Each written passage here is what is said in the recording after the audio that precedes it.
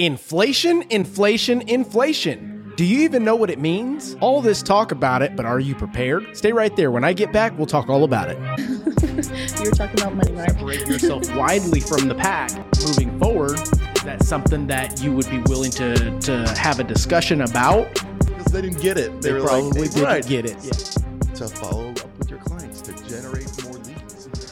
Welcome back to Millennial Market Talk. I'm Mark Jones, your millennial mortgage expert, and today we're going to talk about interest rates. We're going to talk about inflation, and we're going to talk about a couple of things that you can do to prepare and prevent yourself from a catastrophe when it comes to inflation.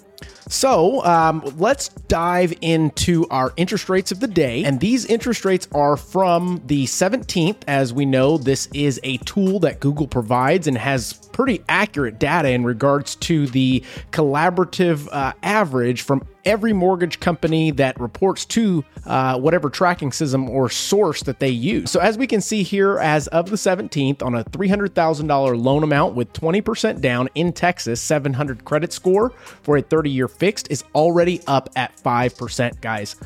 So despite what you're seeing in the media, despite what you're seeing on all of these bankrate.com, to where they've got fine print that tells you you've got to get a certain credit score, pay X amount of points, this is kind of the raw average pricing brought to you from the mortgage companies that you get your funds from. So let's look at a scenario with 3% down on a FHA loan. And we are going to change this to 680 credit score because that is the average credit score in San Antonio where I'm located. And it looks like we are sitting at a 4.844 for an FHA, 4.847 for a VA, and 4.77 for USDA. Guys, if I knew what rates were going to do in the future, I would probably not be doing this. I can tell you that the Fed has announced that they will be raising rates, and they just recently did raise, but it's anticipated to raise at least 6 more times before the year is up. What that means is your buying power is going to shrink every time. That doesn't mean it's a bad time to buy, because as we're going to get into inflation, you also have rising rents that you're going to have to compete with as well. So without further ado, let's talk about the inflation and what's going on. So what is inflation? I was giving a class this past week and asked the congregation, and the answer was kind of like this.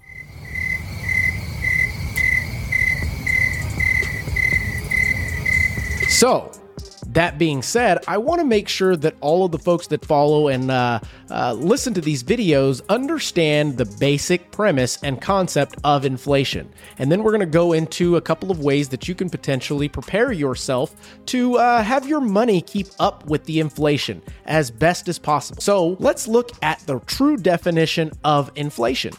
And the long definition of inflation goes a little something like this. The term inflation appeared in America in mid-19th century, not in reference to something that happened in price, but something that happened to the paper currency. Today, however, it is understood as referring to the sustained increase in the general price level. As this forms short-term fluctuation. The expression price inflation may either be a synonym with deflation, into the general price level, disinflation, a decrease in the rate of inflation, hyperinflation, an out-of-control inflation spiral, stagflation, a combination of inflation, slow economic growth, and high unemployment.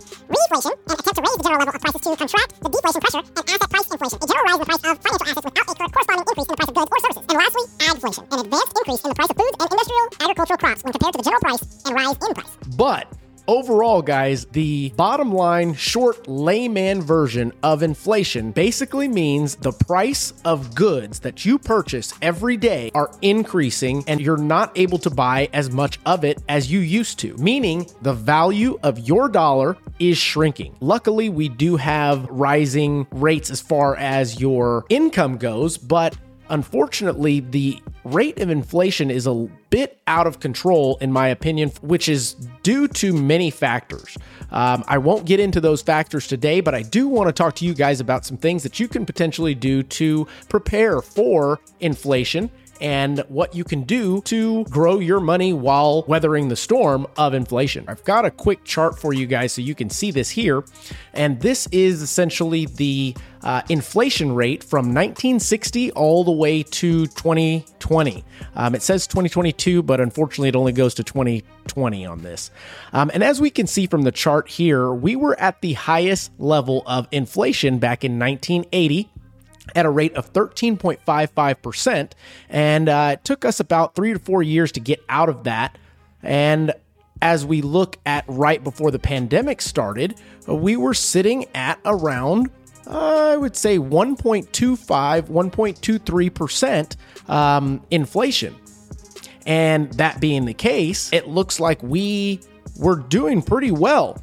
And then essentially the pandemic hit and we had to pump money straight into the system. Essentially, our government started to print money and give it out to those that needed it. But then again, there were plenty that we just don't understand where the money went. That's neither here nor there, nor are we talking about that in this discussion. But I wanted to give you guys an understanding of what inflation is measured against. Inflation is measured against the Consumer Pricing Index. What this is actually an index that compares each year the price of goods that we as consumers typically would purchase. Things like milk, eggs, bread, in addition to things like vehicles, home pricing, things of that nature, that it tells you how much inflation has come up or down and what your dollar is buying you. So inflation is a real thing. We are currently sitting at around a 7.5% inflation rate, which is way higher than where we were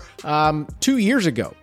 That being said, we've got to make sure that we as consumers are protecting ourselves against what things we don't have control over. That being said, I want you to focus on the things that you can control. Number one, on the things that you can do to prepare for inflation. Trade in your vehicle. A lot of talk and chatter out there about gas prices being so high. I understand. I feel it too, guys. But there are some things that you can control about this situation.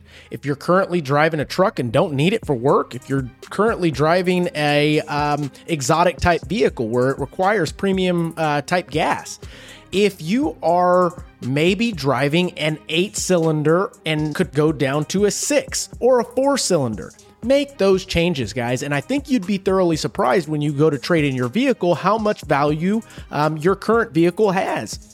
The reason being is since inflation has been on the rise, vehicle prices have been the most inflated commodity in the last 2 years. It's time to look at yourself and think, is there anything that I can do to make my current situation better? And you absolutely have control over what you do and what you drive. Because let's face it, guys, we're in Texas. We've got to continue to transit and get to work and back and continue to move the needle, as I would say.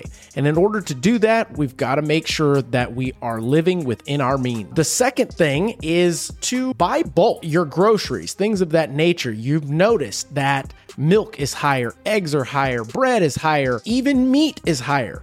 Buy those things in bulk, guys. Freeze them up and you can use them later. Obviously, you don't want to buy milk in bulk or bread in bulk, but you definitely have plenty of non-perishable items that you can purchase in bulk.